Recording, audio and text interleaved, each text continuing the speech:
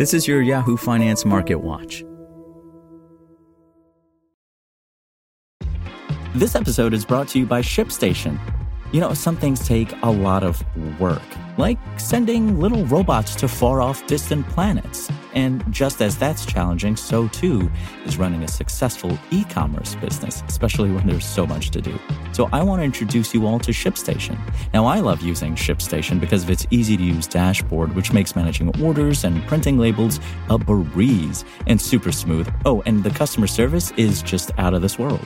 It's exactly what you need to help grow your business. Sign up for your free 60-day trial at shipstation.com/technews. That's shipstation.com/technews.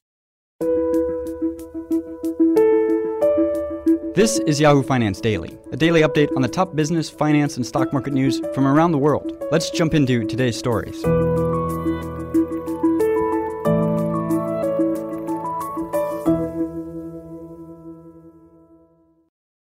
Stocks rose on Thursday to reverse course after dropping a day earlier, with investors assessing the latest headlines on the Omicron variant and mulling lingering concerns around inflation. The S&P 500, Dow, and Nasdaq advanced and extended gains into afternoon trading. The moves came in contrast to the three major indexes' slide on Wednesday, after the Centers for Disease Control and Prevention announced that the first confirmed case of the Omicron variant had been identified in the U.S. The discovery of a second case on Thursday did little to knock equities from their upward path. More than 24 countries globally have so far found at least one confirmed case of the variant first identified last week. The latest updates on the virus front have come on top of traders' ongoing anxiousness over rising prices. Monetary policymakers have also underscored these lingering inflationary trends, stoking concerns that the Federal Reserve may soon pivot away from its accommodative policies that had helped support markets throughout the pandemic. In the Federal Reserve's December Beige Book, or collection of anecdotes about economic conditions throughout the Fed districts, the central bank said it observed that prices rose at a moderate to robust pace, with price hikes widespread across sectors of the economy.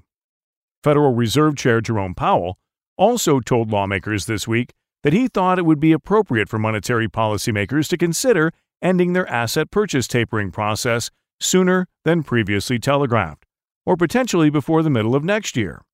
That has in turn raised the specter that interest rate hikes could also come more quickly than previously anticipated after the conclusion of the Fed's tapering process. According to a number of strategists, inflation, as well as policymakers' responses to inflation, will ultimately be one of the driving forces for the market going forward. In the very near term, the biggest threat is the headlines related to the virus. Niladri Mukherjee, Merrill and Bank of America Private Bank head of CIO Portfolio Strategy, told Yahoo Finance Live on Wednesday. But as we go into 2022, inflation is the biggest risk for the markets as a whole. Inflation is looking awfully persistent. Obviously, we had 6 to 7 months of CPI, the Consumer Price Index, printing above 5%, now 6%. I wouldn't be surprised to see even higher prints going into January, February, especially if the variant actually leads to further closures.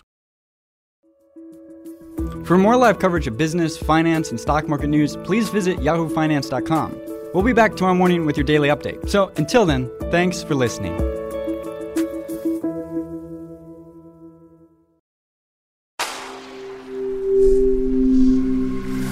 Spoken Layer. Want to learn how you can make smarter decisions with your money? Well, I've got the podcast for you. I'm Sean Piles, and I host NerdWallet's Smart Money Podcast. Our show features our team of nerds, personal finance experts in credit cards, banking, investing, and more. And they'll help you make the most of your money while cutting through the clutter and misinformation in today's world of personal finance. You'll get clarity on strategies to help you build your wealth, invest wisely, shop for financial products, and plan for major life events. Listen to NerdWallet's Smart Money Podcast wherever you get your podcasts.